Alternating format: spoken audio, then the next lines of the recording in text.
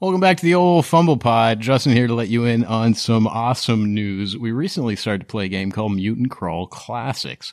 What is Mutant Crawl Classics, you ask? Well, it's an absolute blast. That's what it is.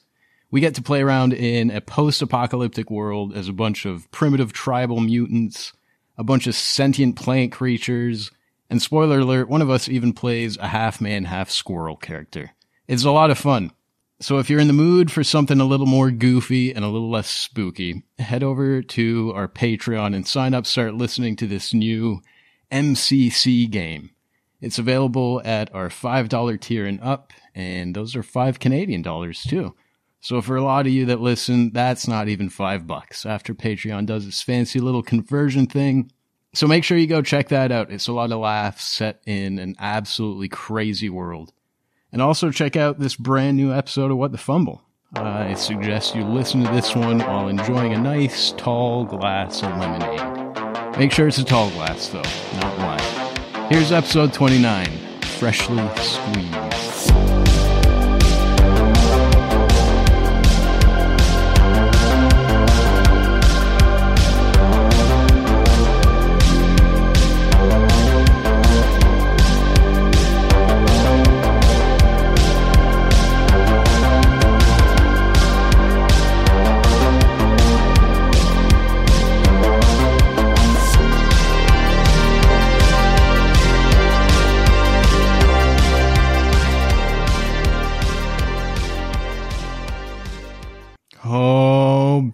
Big, meaty hand. What a way to start. Why would you start like that? Meaty hand. Well, no, that's how we ended, Colin. A meaty hand? So a big, Was meaty it a big hand. Oh, man. A big, meaty hand parted the beads covering this hut. Like an abnormally big meaty? You know what? We'll Biggest, meatiest hand you've ever seen. But yeah, let's ease into it. I feel like things are going to get creepy and weird again tonight. Okay. So let's open with something light before I make you cry. I'm really hoping to pull some tears out of them eyeballs tonight. I would love it. I would love nothing more than a few tears to wet your cheeks. So yeah, let's start light. Let's something light. Here's a good one. All those, there's a lot of people who do like the full party of all one thing. You know what I mean? Like a party of nothing but fighters, nothing but wizards. If we were going to do that, what would it be, Sobe? What would you pick? What would be what's your ideal everybody is this party? Everyone's the same thing. What do you want us to be? I think like as a group, we've like talked before about how we really want to have like an all bard party and just make it like a band. I don't know what the band would be called, but that'd be a cool. Super easy. They tour the realms and it'd be called the Minstrel Cycle. There you go. There you go. Okay, done. I think there's... All right, cool. On to the creepy. I think, unfortunately, pretty sure there's already a podcast out there based completely around that idea. Oh, cool. Actually, pretty good. I kind of like the idea of a group of sorcerers because it's just a group of 5 douchebags who are all just naturally good at stuff. Why just are we running around? Wow, I'm just so amazing. We're all named Chad. Yeah, What's it's like going 5 on? Slashes. Hey! No, you You know what you are. You said good at stuff. Fair. I stand corrected. But you're going with sorcerer? Yeah, I think Because it'd be everyone's really just cool. naturally amazing. Yeah. I like that's a good justification, too. I like it. Yeah. It's like I only travel with people as great as me. Right. And we're all high charisma, so we're all just like posing at each other. I think 5 warlocks would be fun. Ooh. And basically it's a giant pissing contest of whose, patron is better than everybody else. Oh, they all have different patrons? Who's got the Oh, most yeah. value for selling their soul? Exactly. Well, So my soul is worth this. call their group the deal makers. That's not too bad, though. You can effectively have 5 patrons going, this is our bet. Let's see what goes on. Exactly. We'll put them together. I think that'd be fun. Oh, that wouldn't be too bad. Who Plus, comes out on top? Yeah. yeah, you can get hex blades. You can get, especially the talisman one. I haven't played with that. There's some There's a utility lot of there. subclasses there. Yeah, it wouldn't be too bad. I can see a story of like these 5 patrons or these 6 patrons or these X amount of patrons all had a bet that you have to kill this one, insert super difficult BBEG. Now go power yourselves up and do what you got to do. MacGuffin Olisk. Yeah. Oh no, not the MacGuffin-a-lisk. The old MacGuffin-a-lisk. They're terribly dangerous, those things. David, we're all the same class. What are we? We're all fighters and we call it Fight Club. I don't know. And whoever has the biggest Fight Club wins in the whole spiel of the campaign, possibly. Biggest fight club. Yeah, and they're all fighters. Well, I like it. Great movie. I'm totally clever. Great. That's a good movie. Good They're all movie. humans too. Yeah. Just a They all use cudgels. Yeah. This is my fight club. Thwap. During the off time, you guys could make soap. Yeah. yeah. Pea and soup. That's the only other thing I remember about that. It's such a great movie. Rewatch it, man. It's fucking fantastic movie. Adam, we're all the same class. What are we? I would say we're all artificers just so you never run this campaign. That's a good way to guarantee it. Good answer. I fucking hate artificers so much. I'm sorry. It was one time. Oh, man. You're not the only one I've had to deal with. They're not... I don't like them. It's a good answer, Adam. I would never run that campaign. There we go. Perfect. I think they're fun. Like the concept's good, and it's all right if you're doing a high magic campaign. I guess like to anyone listening, like it's one of those classes where, I mean, we don't ever put any hard limits on our creativity, but it's one of those classes where I've strongly suggested you guys stay away from. And the reason in my mind is I think an artificer is awesome in like a 3-person party where there's roles that need filling. There's in your traditional party, there's more than 3 roles that need to be filled. And having an artificer lets you kind of plug those holes if you only have 3 people at the table playing. But when you've got 5 players, like an artificer, it's just like, all right, cool. So we'll just make him roll everything, I guess, and we'll sit here and watch. It's I'm not a fan. Too much utility. It's a bit too much in my opinion, for a party of 5 at least. So it's not overall, it's not too much, but in a party of 5, it takes the fun out of the rest of the table pretty much because the artificer can roll everything better than you. Yeah, and like there's like the area buffs that they get. It's like, oh hey, I get 5 times the value because there's so many of us.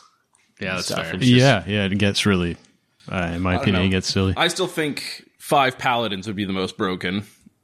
Maybe so. I don't know. I can't imagine anything more broken than 5 artificers. Literally. Just all that divine smite on tap. There we go. We do the 5 artificer campaign, and then he gets to take all of the gloves off. He's just walking around people taking... So by campaign, you mean one shot and rocks fall from the ceiling. Oh, all exactly. right. Just that one time where we played for 1 turn of combat, and I used an ancient red dragon to wipe out your artificer only party. Yeah. That's how that campaign would go in a nutshell. All right, everyone. Let's never do that. 3 weeks on your backstory, just like essays. Well, back to the big meaty hand. Dang it. You keep saying it. It was meaty, guys. I don't like that adjective. They didn't like it when Salash said it. They certainly don't like it when you say it. Oh yeah, so it's a big weak hand, is what we're saying. Exactly, yes. This is the funny thing, too. I think there's no muscles in the fingers. It's all tendons. So, like, that palm, she meaty. All right, let's rip off the Band-Aid. You guys were traveling through the mists. If you remember, I rolled some dice last week to determine our travel time. You guys aren't aware of the number, but I am. And towards the end of hour number 3 in these mists, you made it to this island, 20 feet in diameter. There's a colorful wooden canoe pulled up to its shore, and an equally colorful hut right smack in the middle of this little island. A hut made of all these multicolored cloths and linens. The door, well, instead of a door, the entrance is just covered strings full of beads and trinkets and bells. And you guys you called out, I believe, with some magic, or you used your magic Salash to like shake the beads Exactly. in the door, right? Well, not shake them physically, literally create the sound of them being shaken. Oh, right. That's right, because magic. Slash definitely knows what a bead curtain sounds like. He would. He certainly would. But the noise is enough to summon the big meaty hand. Gah. It kind of parts these beads and pushes them aside.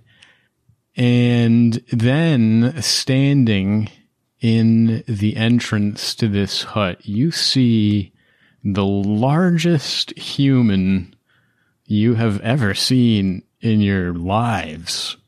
Taller than Merlin. His stature easily compares to Lustra's massive dragonborn form. This guy is big. His head is shaved bald. He has this very well-kept handlebar mustache kind of covering part of his upper lip. He's wearing this simple white tunic, a pair of yellow and green striped pants. He looks like one of those old-timey circus strongmen, kind of. He looks like he should be holding a barbell with big circular weights on it, is how this guy looks. I love him. He, with one hand, pushes the beads aside, and with the other, just silently gestures towards the inside of the hut without a word. What do you guys do? Challenge him to basketball? I don't know. Slash sort of looks to the group and then looks to the human. Do you speak common? He nods. That seems like understand common, but not speak. Hello, my name is Tessantius. What's yours? Again, he just kind of gestures silently towards the inside of the hut, but a second voice at that point says something from inside, a second person apparently in there. You may all enter peacefully. Please come in. I am sure you are all very tired from your travels. We are still traveling. Are you going to try to stop us? I have no desire to stop you. Lustra's going to hop out of the boat and onto the island. And when he hops onto the island, does he notice that 20-foot radial sphere around him, does that change at all by hopping onto this island? No, so I mean, like the island is completely clear of mists. I mean, no matter, it hasn't really changed, no. So the perception doesn't change if I hop onto here, is what I guess is probably more appropriately what I'm trying to ask is, once I make landfall, I get off the boat, I'm on the island, does my perception of the mists around change at all? Like, Do they come back in? Do they come back in, or is it like, am I entering a new domain, or? Oh no, does it they're seem still like the same? completely surrounding. Okay, You okay. can, there's no direction where you look where there's not mists. If you look, further than 20-ish feet, the mist ceiling still 20 feet above, ground still covered in mist. I'd say here at the hut, maybe the sides are a little further out, but still no more than like maybe 30, 40 feet. Still very surrounded by mist. Okay. Slash would like to do an insight check to see if what she's saying sounds truthful. Is she Sure. genuine. That is a 17. Sounds genuine. Sounds genuine. And the look on this massive gentleman's face, this huge strongman looking guy at the entrance, he's very he's got this poker face, but he doesn't seem like he means you harm either. Lenara will look him dead in the eyes, hold up Van Richten's cocooned body in blankets and such, and go, "Will you help?" He silently gestures towards the inside of the hut. I guess not. Well, Who were the people who cursed Van Richten? Erasmus said someone cursed him, and they were probably in the domains. And this seems very hoodoo. Well, regardless, I think what's going to happen is Lucifer's going to take his rosary, clasp it in his hand, make sure it's nice and safe, and he's going to walk towards the hut and be like, "Hey, I think these guys have information. We need information. I'm willing to talk. Slash nods quickly and follows quickly behind. I believe it would be in our best interest to perhaps get some directions in the mists.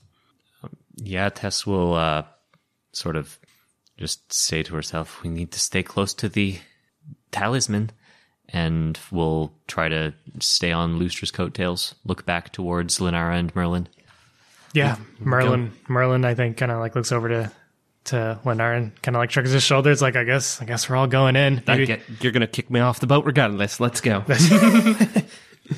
So one by one, you all enter into this hut. Oh, God. Inside, it's lit by this single lantern that sits on top of a shelf next to a variety of strange decor. You see skulls of creatures you've never heard of. There's jars filled with different liquids, colorful tapestries hung all over the place. The large, muscular, silent guy who led you in goes and takes a position kind of at the back of the hut, standing just a few feet behind the person who owns that voice you heard. It's an old woman. She's sitting in a chair behind a desk. Her long white hair kind of hangs down to well below her shoulders.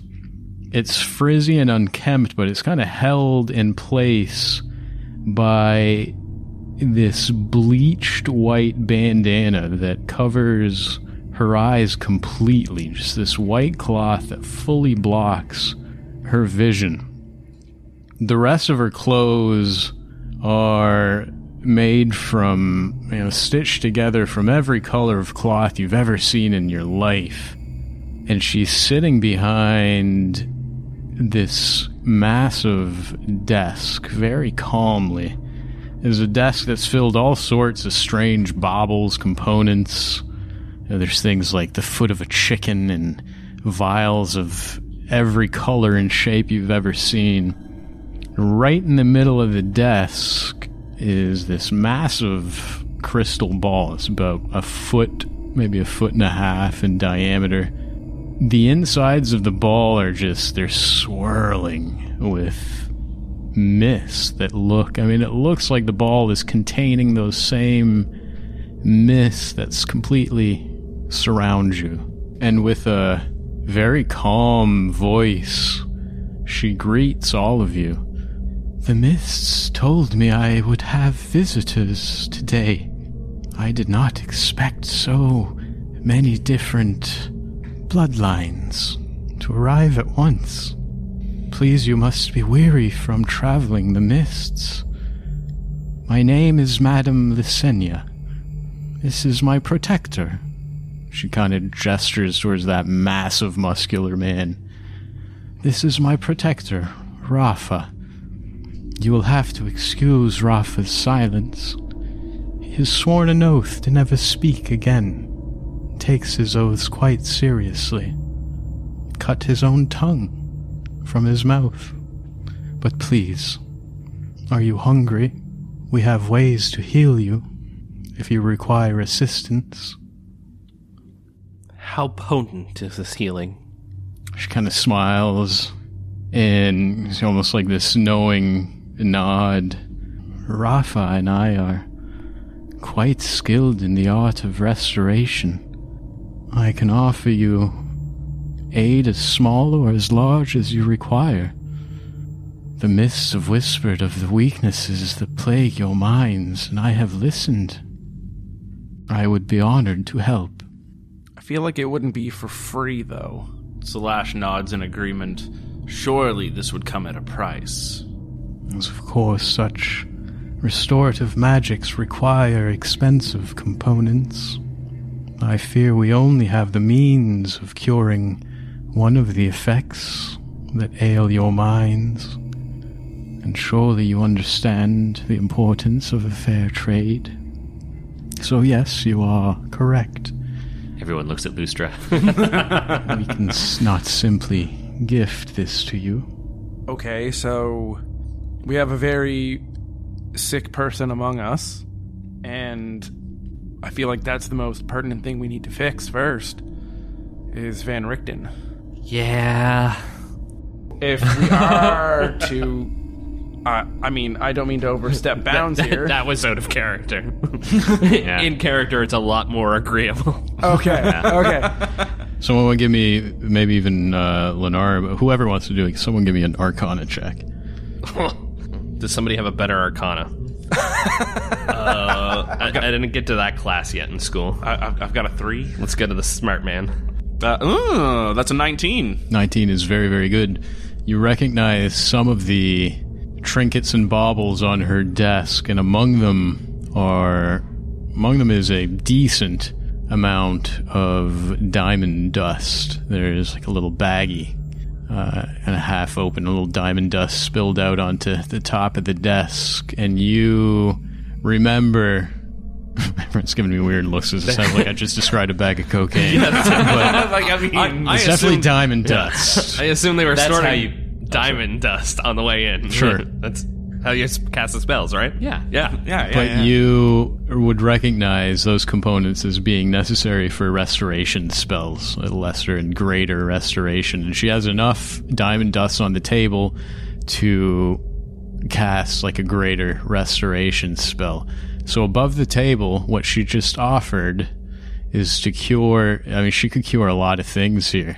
She is offering to cure... She could put Adam's character back together again. Oh, shit. She could take the love thing away from Lustra. She actually has psychic tape.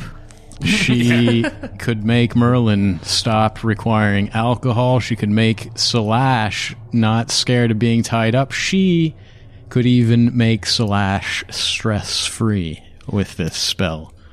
Screw that There's one. a lot that she could do. But yeah, she says, unfortunately, only has the components to do it once. And it's not a gift. What is the cost? She smiles knowingly once again. It's so odd. You notice, like, by her actions and the way she's looking around, she's got this bandana on her over her eyes, but her actions almost imply like she very, very much can see, almost sense, like, what's happening in the room around her. It's a very odd lady sitting in front of you. You ask her the cost, and she smiles and says, "We, Rafa and I, we are here for the same reason all of you are here. We are here because it is where the mists have taken us. The mists whisper, and I listen.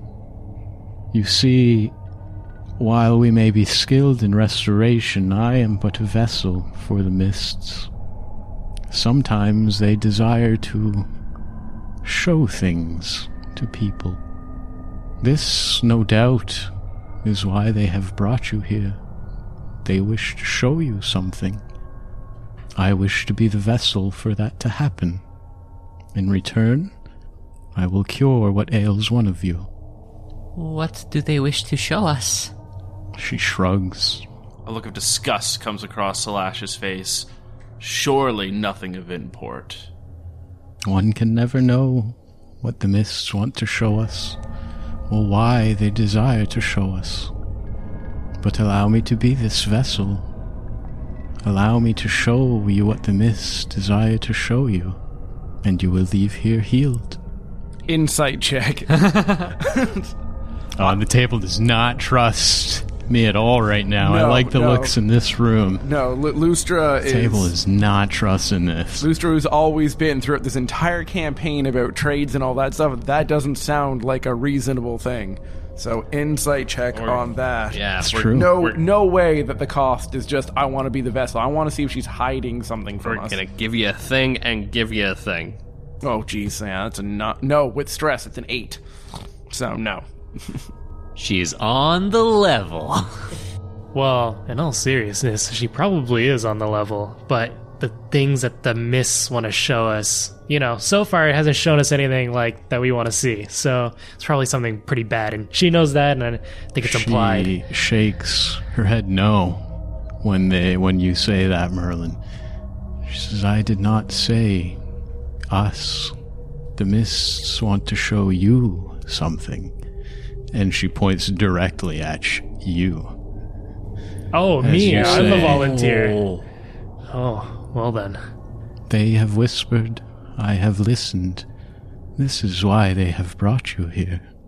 Well then. I mean, I guess I can handle that. Just wants to show me something. I can deal with that. So, and I like being drunk, so someone else take this. Slash puts up a hand for a moment. He says, before you go, Merlin, what do you get out of this, madam? Showing us what the mists say. Clearly there is some kind of motive involved with this. She shakes her head no again. Says, I have no motive but to please the mists. I go where they take me. I show things to those they desire me to show things to. No more, no less. My desire is simply to please the mists. Do their bidding. Why us? She shrugs. Again, a question I do not know the answer to. You must know what the mists want. You listen to them all the time.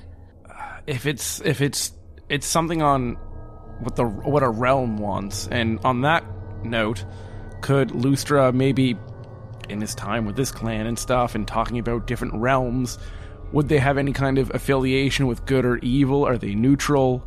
Like something that broad? Is this something that we should avoid at all costs? And maybe the stories he heard, like he heard the Bagman growing up, is this kind of like one of those stories, or is... Did he hear like a story about an old lady in the mists? No, absolutely not. Is that what you're asking me? No, I guess what I'm asking is, would the...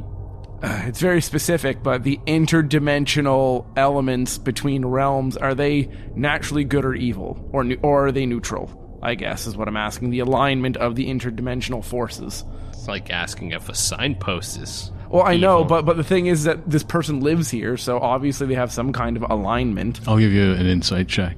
Okay. So that's a 10.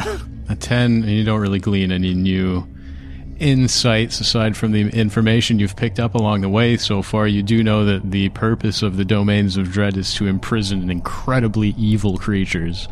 Your best guess is probably neutral. It's hard to tell. There's a lot going on in the mists. I mean, after that roll, Lustra would look to the group and be like, if they're in between realms... Sorry, miss, I don't mean to talk about you with you in presence here. I mean, of the utmost respect. But I mean, I feel like we're in a neutral area here. So I feel like... There are no places more neutral than this place. Rafa, and she gestures towards Rafa, her guard, her bodyguard. There are many who come here and fear that not only will the mists show them something they do not want to see, that perhaps I will see it as well. This leaves many with an uneasy feeling, but I assure you, your secrets are safe with Rafa. He has taken an oath to never speak of what happens in this hut, and though I cannot say I have taken the oath as literally as he did, your secrets are safe with me as well. My only desire is to be the vessel. I do believe this is up to only one of us. And she'll look at Merlin, the one who was singled out. All heads turn to Merlin Carlisle. We leave this choice in your hands, or at least I do. Well, I mean, I've come across my, fair share of fortune tellers on Chult, and only a few of them have robbed me, so... 50-50 shot, really. Yeah. This lady looks like a grifter right here. And this... Just flashbacking to the last time Merlin looked at a crystal ball. Come on, I can take it. I can take one more. And now the mist says, which cup is the nut underneath? Come on, double or nothing. Well, yeah, this time I have backup, so what could possibly go wrong here? And, as for keeping secrets, I'm nothing too embarrassing has happened in my life, so I can't imagine this is going to be too bad. You fought hobos for 2 years. Lenara whispers to Tess, get ready to fight some bums. There's a lot out there. I have a decent amount of enemies, I guess. Well, okay, so, all right, fine, deal. You get to show me something, and in return, maybe put Lenara back together. Is that a thing we can do? Is that how this is going to work? The choice of how you use the restorative magic is yours. Okay. All right, lady. And Merlin kind of like lays back. Do your thing. Lays down, spread eagle. Oh, Man, it's one of those huts. that will not be necessary, young man. Wait, the big man's not going to say anything, right? That's what happens in this hut. You guys wait for me on the boat. He's not going to say anything. That's it. In come the big, meaty hands. Jesus. Oh, Justin wanted tears. He's getting tears. What's their rating again? Not the right kind yet, though. Take what I can get. No, she suggests that will not be necessary. Only a drop of your blood. Oh, shit. And she pulls out a very thin, very tiny little needle from one of the baubles on her desk. And she also pulls, notice that 1.5 diameter crystal ball is set, it's sitting on this very expensive looking like golden pedestal with it's carved to look like the pedestal has like claws for feet. And she pulls a tiny little drawer, a little hidden drawer out from this pedestal, and there's a little black flat stone in that drawer, and she asks you to place your finger over it so she can put a drop of blood on that stone. All right, Merlin extends his... Slash pulls out another hand. I understand that this is an important ritual for you and the Mists, but you must understand that our friend is quite sick. Heal him first, or heal them first, and then we shall do this ritual. You can try persuasion here. It's pretty high DC. I don't know if you can hit it, actually. That is a 21. She shakes her head no and says, if I heal you first and you break your word, I am out the diamond dust. If I break my word, you have only gained knowledge. Merlin kind of like looks back over to the group. Hey guys, it's all right. Just let her do her thing. Things go sour.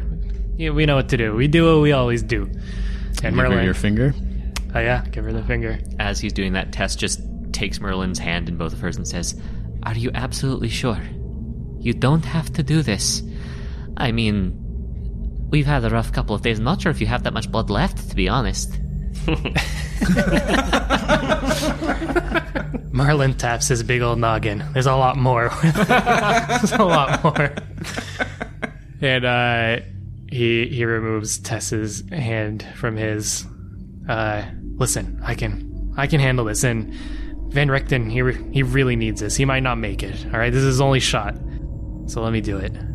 She grabs your hand and pulls it over this little black flat stone in the drawer of the pedestal. Before she pricks it with a needle, she says, I must warn you, while the secrets the mists will reveal are safe with Rafa and I do not speak for the others here. Do you wish for them to see this as well? Sure, yes. Let them see. Fair enough. Regardless of the answer, Lenara will give you a goblet of wine. I'm gonna need that, yeah. Good call. You take a drink, and she says, very I love you, well. man. Very well. She pricks your finger with that little sewing needle, squeezes the end of it till just a single tiny little drop of blood falls and hits that flat stone with a hiss, starts to smoke. She quickly closes the drawer of the pedestal shut, and the mists inside the crystal ball start to swirl around and change. And Madame Lysenia says, perspective is an odd thing, is it not? Oftentimes, we see something happen, make assumptions, but look at the same event through the eyes of another, and they are entirely different. Sit. Watch. You sit there with your little goblet of wine. The mists inside her crystal ball start to take shape. The mists show us all this very fancy carriage that's stopped in the traffic of a very busy street in the middle of an equally busy city. Carriage itself looks like it's worth more than most people make in a lifetime. Gold trim shining brightly in the daylight. It's being pulled by 2 horses. Driver sitting in the front holding these well-oiled leather reins. Whole carriage looks like something the Queen of England would ride around in. And in the back of that carriage is a portly old man wearing noble's clothes. Long, flowing robes, dyed in expensive shades of purple. A man you immediately recognize as your father, Merlin. His wrinkled face is clean shaven, and on top of his head he has a very choice haircut.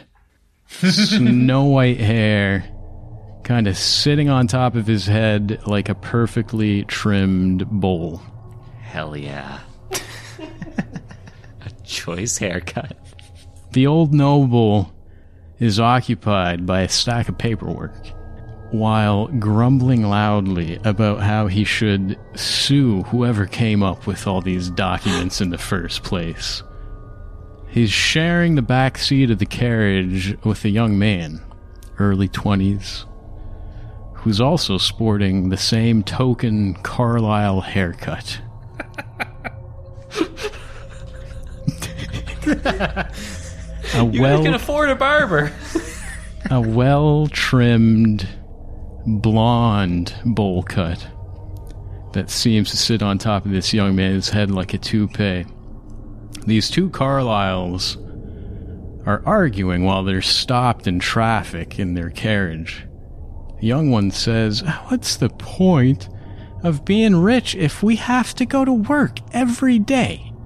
Merlin's 18th birthday is in 2 days. And all the good shops are closed by the time you decide we're leaving work. Can't we take 1 day off to go get him something? I was thinking it's his 18th. We could get him a really nice sword. We could get it engraved, jewel-crusted hilt. You know, something cool." But Merlin's father just guffaws. "Your brother's the clumsiest, most unlucky person I know. He'd accidentally kill himself with it, or he'd lose the thing gambling in the fighting pits. Plus, we're almost there already." And sure enough, Merlin's dad gestures ahead to just a few 100 feet away, where a very busy merchant's shop named Copper Tree is alive with activity. If you didn't notice, that's Sobe's version of Dollar Tree.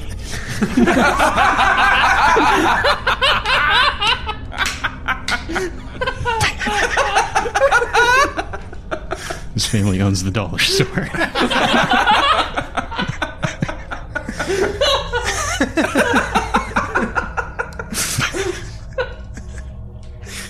very rich. I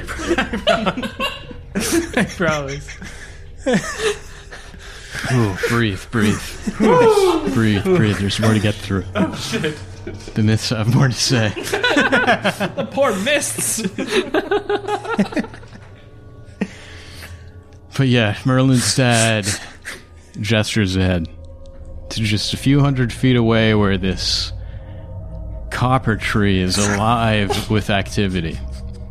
There's customers pouring in and out of the door. But as Merlin's dad looks up towards his shop, his eyes narrow and his gaze lingers on a group of 3 people that are standing outside of the copper tree questioning customers. 2 of them are wearing black armor. They've got black cloaks on with the symbol of a yellow eye wearing a golden crown. Both of them have these freshly sharpened longswords on their hips. And the third figure is standing between these 2 armored guards, wearing this unmarked long black robe that hides his features. And when Merlin's dad notices these 3 people, the color just drains from his face. He says, "I've changed my mind, Albin. Take the rest of the day off. Here." And he hands Albin Carlyle, Merlin's brother, a bag full of money. This random bag of money. "Let's go find that sword. Don't let the merchants take advantage, though. Shop around, take your time. Get out of the carriage." Albin Carlyle makes no arguments. With a bag full of money, he happily obliges, gets out of the carriage, and goes running off down the street to find a birthday sword for his brother. And then Merlin's dad leans towards the carriage driver, and he says, "Duncan, turn us around. Take us home. Stop by the docks first." And this carriage driver just, looks back, this confused look on his face, like, "Sir, we're, middle of a traffic jam here, sir. It's like, "Damn it, Duncan Doolittle. Turn this carriage around and get us to the docks." Duncan Doolittle. This is what happens when you let Sobe name things. This is supposed to be dark. Damn it, Duncan Doolittle. Turn this carriage around. Get us to the docks. And then back home. When I hired you, you said you were the best damn driver in the Omnation. You get us out, I'll triple your wages. And then this Duncan Doolittle, motivated by a potential 200% wage increase, starts to crack that horsewhip. But he doesn't crack it towards his horses. Instead, he starts cracking it towards the drivers of, other nearby carriages and just starts yelling at everyone around. He's like, "Out of the way, everybody! You heard the guy!" And after a bit of effort, a path is cleared and this carriage starts heading towards the docks. Away from the copper tree and those 3 men in black questioning characters outside, or questioning customers outside the door. The mists fast forward to Merlin's dad standing in front of these docks. There's a nearby merchant ship that's being loaded up with crates and barrels. Merlin's dad is talking to what looks like its captain. "When does this ship leave?" Captain replies, "It's leaving this afternoon, headed to Chult." "I need to buy passage for one." Captain explains that this is just a merchant ship. They don't really do the whole passenger thing. But Merlin's dad takes out yet another bag of money. One that must have at least 500 gold in it. And he hands it to this captain.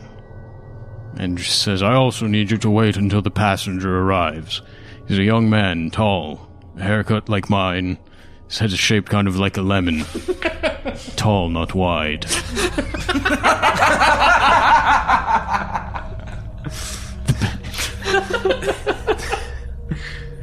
The bag of money quickly shuts this captain up and just nods in agreement.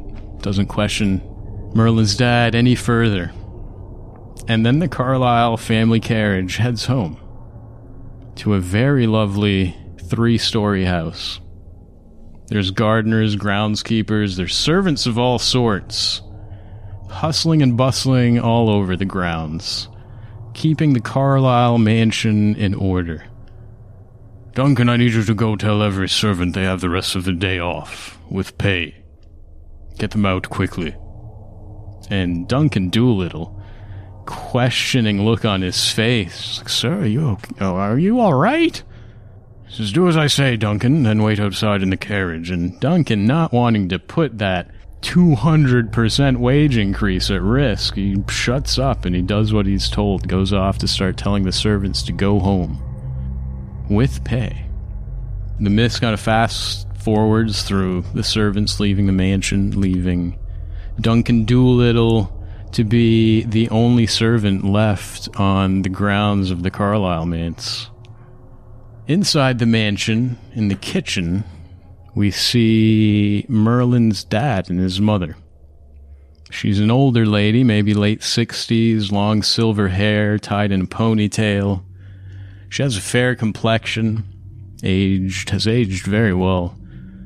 She's wearing this green dress made of just the finest linens money can buy. But her face is covered in tears as she's standing here in the kitchen talking to Merlin's dad. And their conversation is interrupted when Merlin Carlisle himself walks in the door. He walks in with fresh bruises on his face.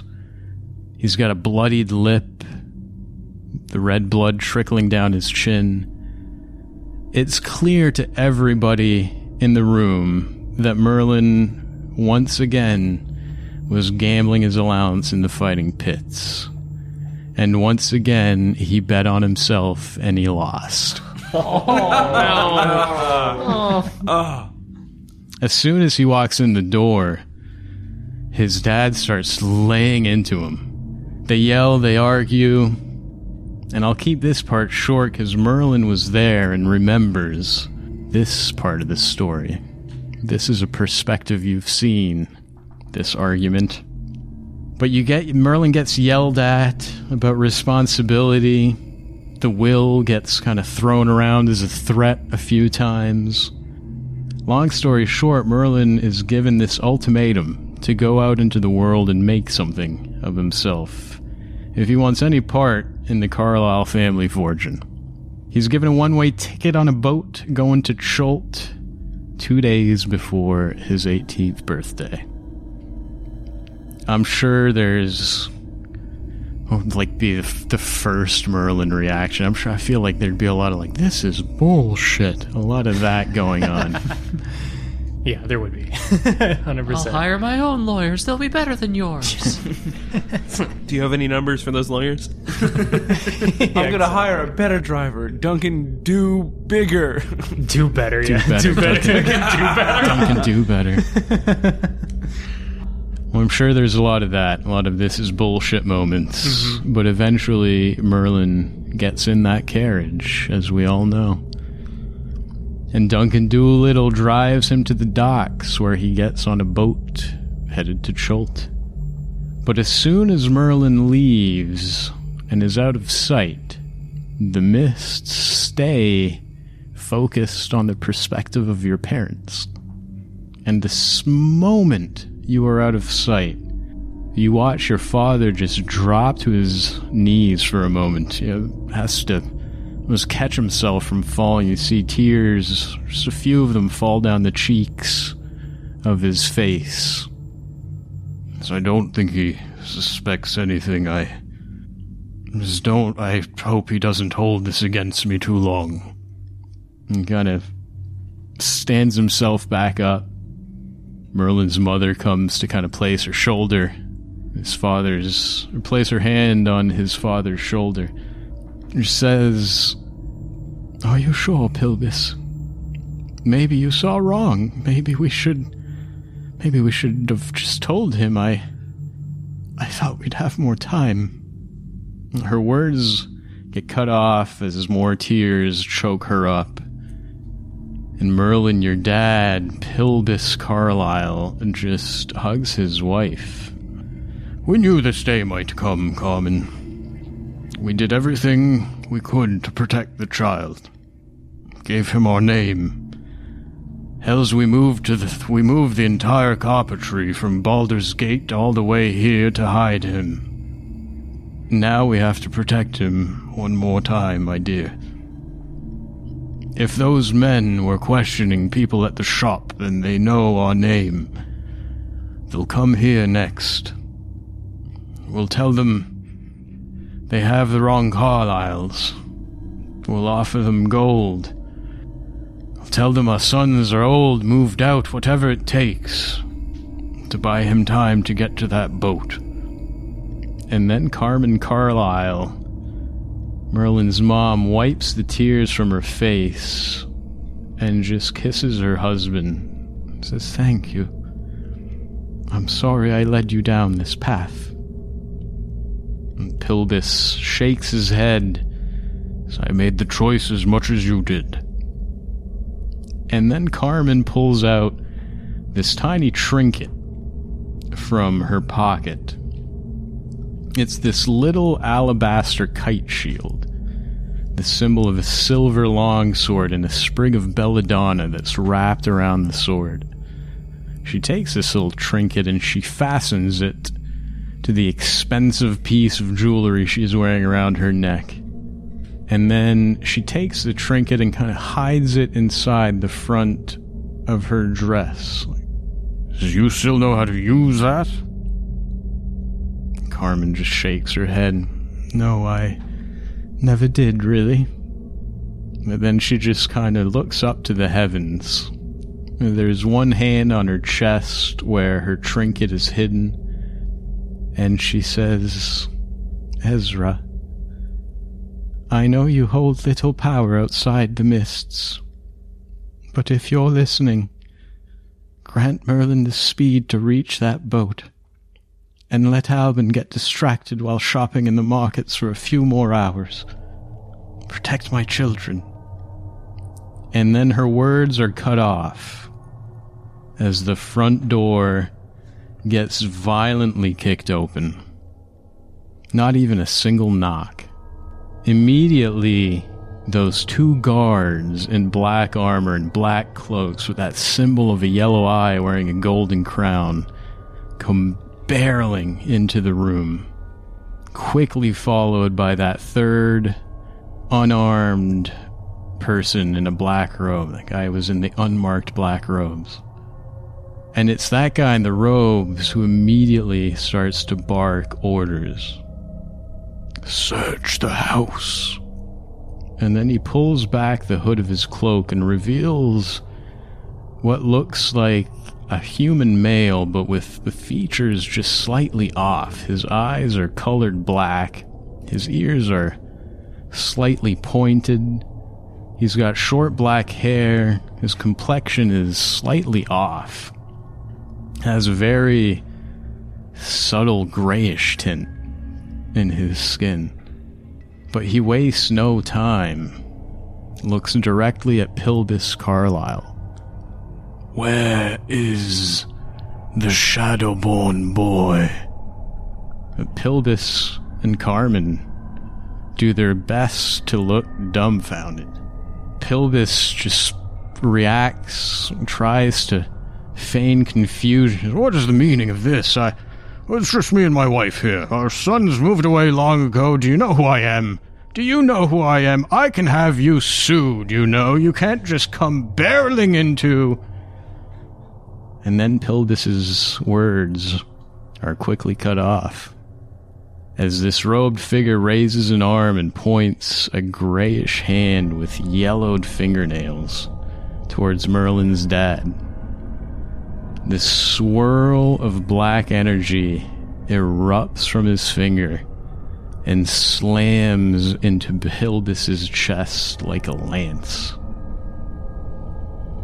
His body goes stiff, and you can see this black energy fill the veins of Pilbus Carlyle's neck then fill his eyes. Black drops of blood start to trickle out of his nose. And then Pilvis Carlyle collapses, just dead on the floor. Carmen lets out a shriek of terror. She reaches for the trinket on her chest and she starts to pray to Ezra. A detail that seems to very much amuse this robed figure. Its yellowed, grayish hand points now towards Carmen Carlyle.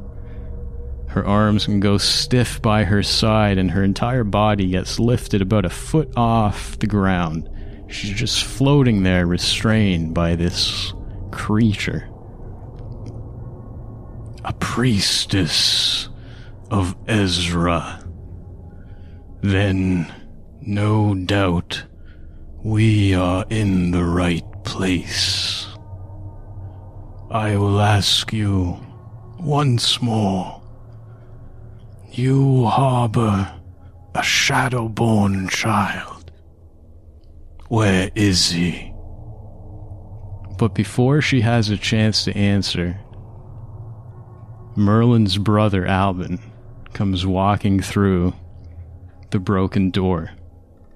He's holding the most expensive longsword any of you have ever seen.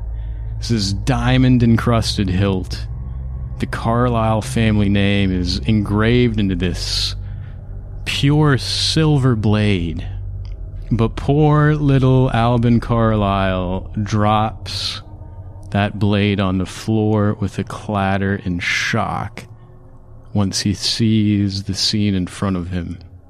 His father's body lying unconscious on the floor.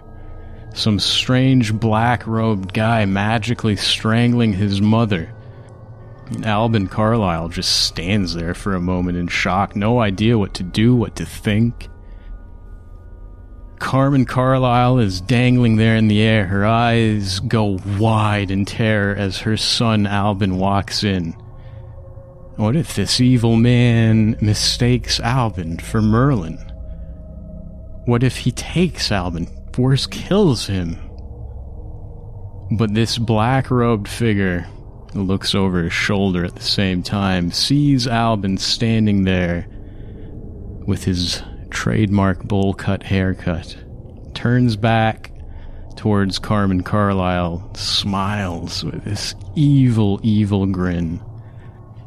Your quest to protect the Shadowborn boy has come to an end, priestess of Ezra. And with that, there's a loud snap as Carmen Carlyle's neck breaks and her body falls to the floor with a thud. And then this figure turns towards Merlin's brother Albin. And the scene in the crystal ball you've been looking through suddenly ends, refills itself with mist, and we'll see you next week. Oh, you can't be serious. Oh man, my head IRL is pounding from that. Jesus. Yeah.